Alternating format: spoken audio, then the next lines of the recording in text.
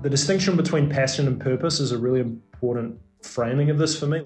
So I'm passionate about chocolate biscuits. I'm passionate about the first season of MacGyver. I'm passionate about Manchester United. But purpose is different. This is devoting your time and your career and your energy to solving a problem that exists in society that's far greater than you, that is urgent and worthy of that effort. Welcome to Lead with We. I'm your host, Simon Mannering, founder and CEO of We First. Lead with We is the podcast where top business leaders and founders reveal how they built their companies to be high impact and high growth by putting we first. Lead with We is produced by Goal 17 Media, storytellers for the common good.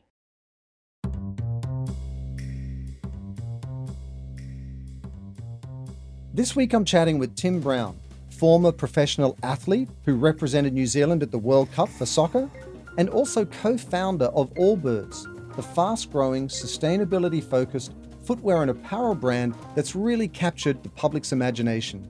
So Tim, welcome to Lead with We. Thank you for having me. It's great to be here. Now, first off, I've got to explain that Tim is a Kiwi from New Zealand and I'm an Australian. So some of you listening to this podcast might not understand a word we're saying, and we apologize in advance, but we're going to understand each other better than ever. Tim, for those of you who don't know what Allbirds is or where they came from, give us a little bit of the backstory, how the company was started, a little bit about, its story in New Zealand and when you came to the US. Sure, yeah. We're a team of nearly 500 people with our headquarters based in San Francisco, nearly 4.5, nearly 5 years old, somewhere in that range, so not that old, but born from an idea that I like to sort of say was a bad one for a long time before it was a good one. Born back in New Zealand, actually in Wellington, where I'm from and where I grew up, that focused on the design challenge of making a singular shoe without logos, without bold colors, just focused on just a minimalist, really simple approach, which was sort of an observation for me, someone who was sponsored in those days by one of the big sportswear companies, was a gap in the market. From there, I visited my first footwear factory. I knew nothing about shoes and really genuinely stumbled into this enormous category. There's something like 20 billion pairs of shoes made a year, and realized this was an industry that had this like low-cost mentality, defaulted to making things really cheaply out of synthetic materials, and started to imagine products using things like wool and making shoes from nature. And that's evolved into a much larger purpose around sustainability, which I can tell you about. But that was the starting point.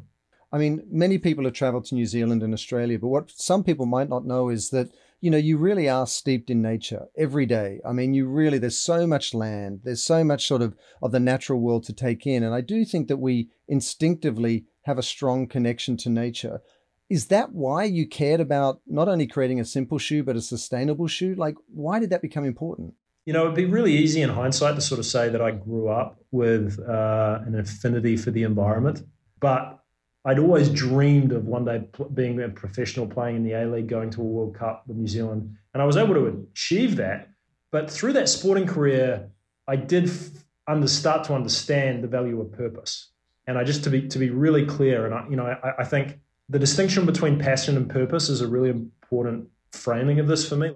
So I'm passionate about chocolate biscuits. I'm passionate about the first season of MacGyver. I'm passionate about Manchester United. But purpose is different. This is devoting your time and your career and your energy to solving a problem that exists in society that's far greater than you, that is urgent and worthy of that effort. And were you looking for greater meaning? Did you feel that inside you, or? I found it when I was playing for my country, and I realized that was something that transcended the sport. It was bigger, and the idea of being part of a team that went to the World Cup and I was in 2010 was something that hadn't happened to that country in 28 years. It was going to leave a legacy. Launching the business with Allbirds, we started to make shoes and solve this very technical, challenging problem of making a shoe out of wool. But it was only when I met my co-founder, Joey, that the purpose became clearer around the environment and around the problems in the fashion industry and the footwear industry around making things more thoughtfully. And so that was a huge unlock for me. And let's talk about that for a second, because, it seems like sustainability in many ways is almost table stakes in almost every industry, but especially fast fashion, footwear and apparel. So, How does that work? Do you just go and plug into what is a supply chain for a lot of different sort of, brands out there that sort of make different shoes, but the sustainability credentials are built into the supply chain and you just plug into that?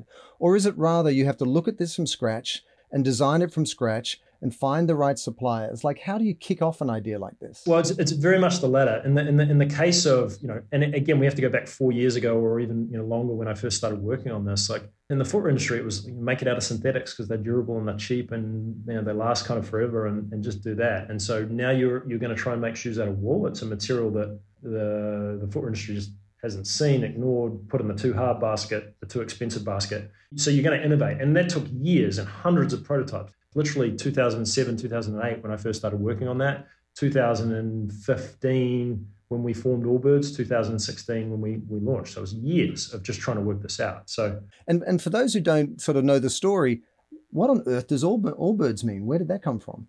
Allbirds is a little bit of a nod to the origins of our story. When people first came to New Zealand, there was literally nothing there but birds. It was all birds and no mammals, and obviously that's changed. So it's also a tip of the hat to the idea that when birds are okay, the environment's okay. Because Joey had come into this and we partnered, our wives were best friends, we'd met and decided to work together. He'd come into this in the same way that I had a product design vision. He'd come in with a vision for climate change is the problem of our generation. He'd come in with a vision that business could be a force for good.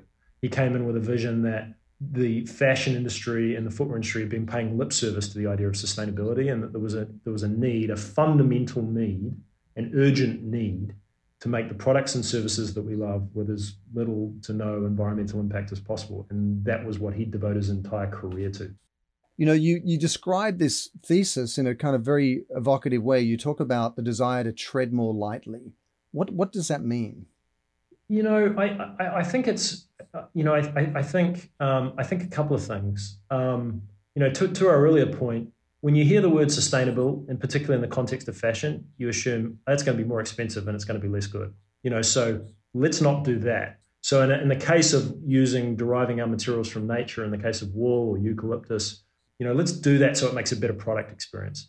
And I think we started with this idea that people don't buy sustainable products, they buy great ones. And I think we've come to believe 4.5 years in, a product can't be great unless it's also sustainable. But I think, even 4 years ago, when we went to our factories and we just said, hey, for all the various components, and there's a lot of them in a shoe, we want to pay more to use sustainable, environmentally friendly components. They were like, well, why do you want to do that? But we understood there was a bigger, more important sort of purpose behind it.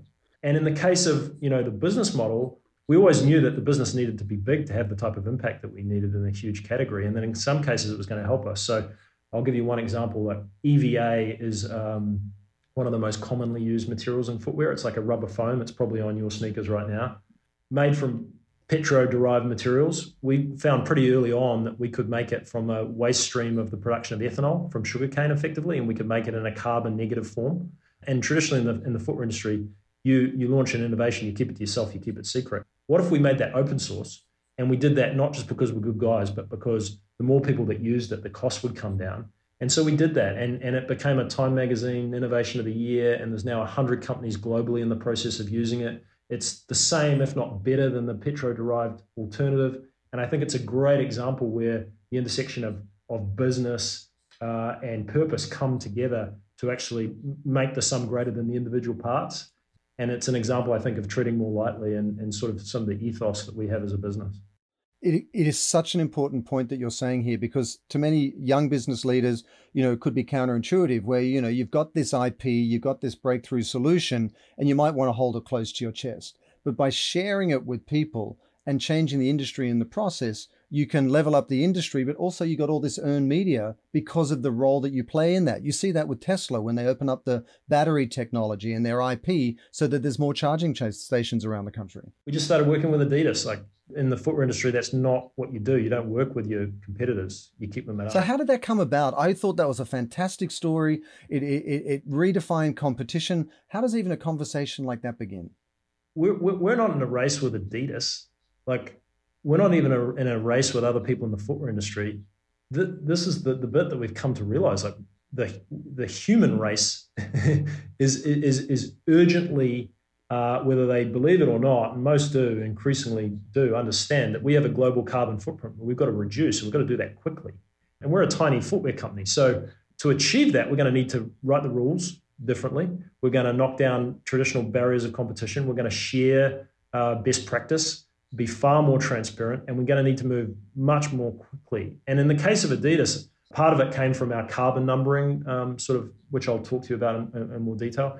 Part of it came from this idea that we need pledges for 2050, don't get me wrong. And they're really important. But what can we do right now? And how fast can we move? And so we decided to start working with a storied brand because we had some clarity on some of the questions, and we felt like they might be able to bring us closer to the answers more quickly. And I mean, it's so exciting.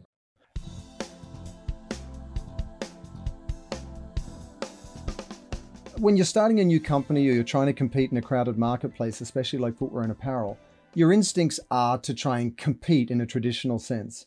But what you're saying is you don't necessarily need to worry about competition in that framework, but rather the thing that you're trying to solve for or compete against are these issues that are compromising humanity, the planet, and so on. And that gives purpose a very different role, because people think traditionally you've got to plug purpose into the traditional for-profit world. What you're saying is let purpose be its own thing, serve your purpose most effectively through the tools that you've got, like the company, your employees, your products. And oddly enough, by doing that, by opening up your IP, by taking the industry to the next level, that grows your business as well. Has that been your experience?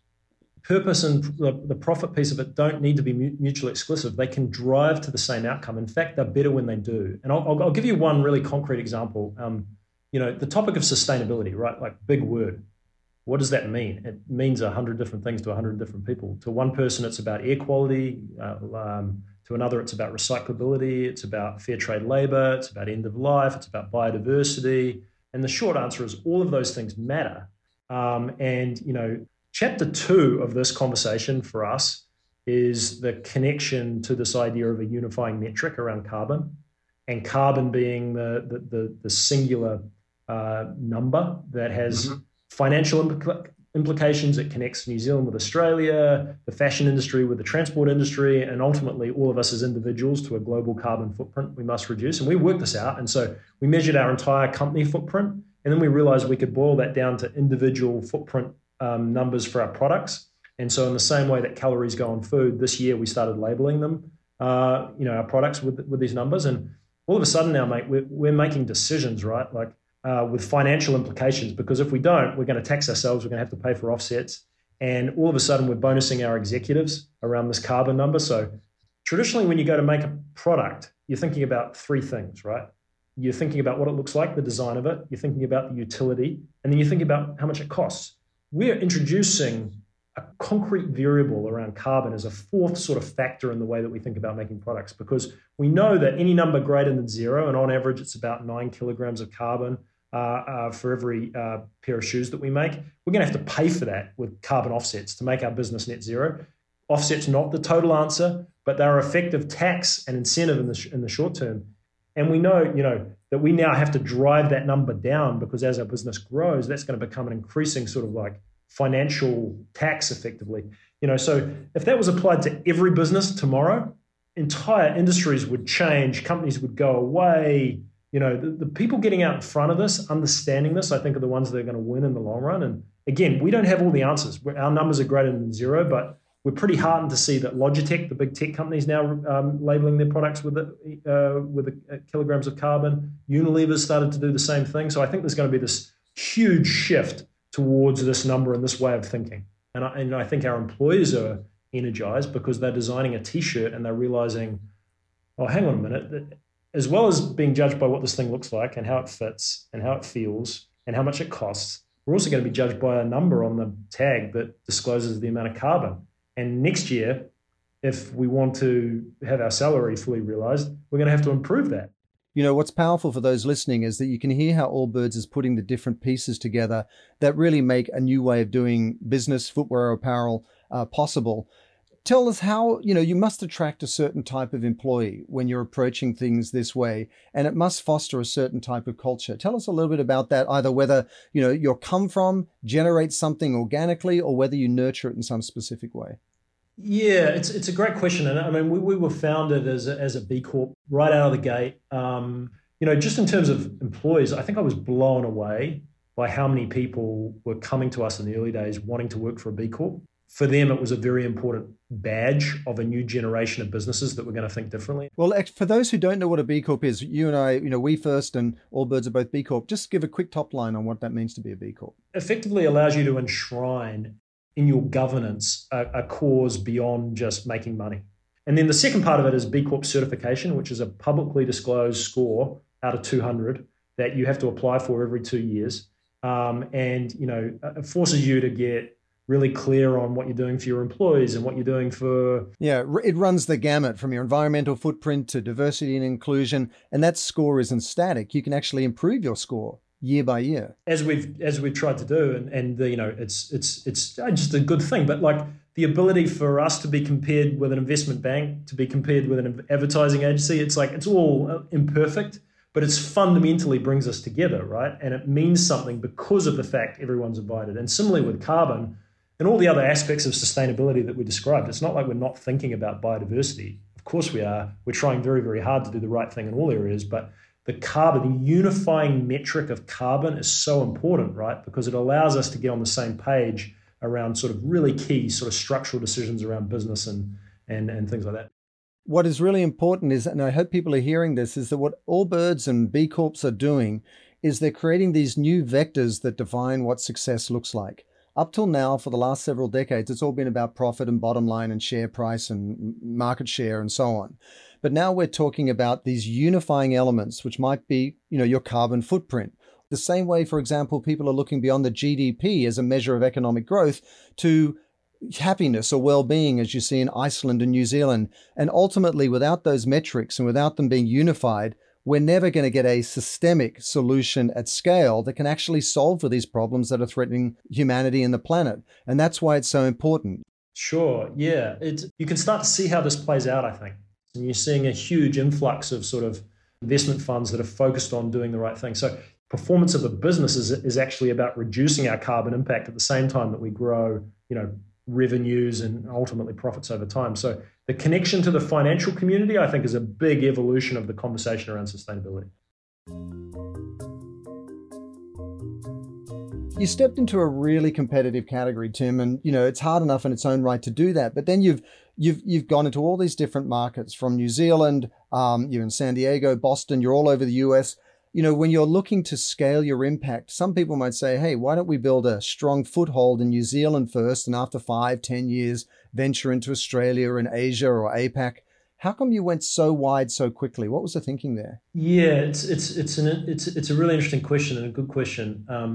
We had this thesis that there was a young person who was starting to sort of question the idea of like, what does this all mean? Who was caring deeply about the provenance of the things that they wear and they buy, was caring deeply about the environment. And that same person existed in San Francisco and in Auckland and in Sydney and in London and Shanghai and in Tokyo.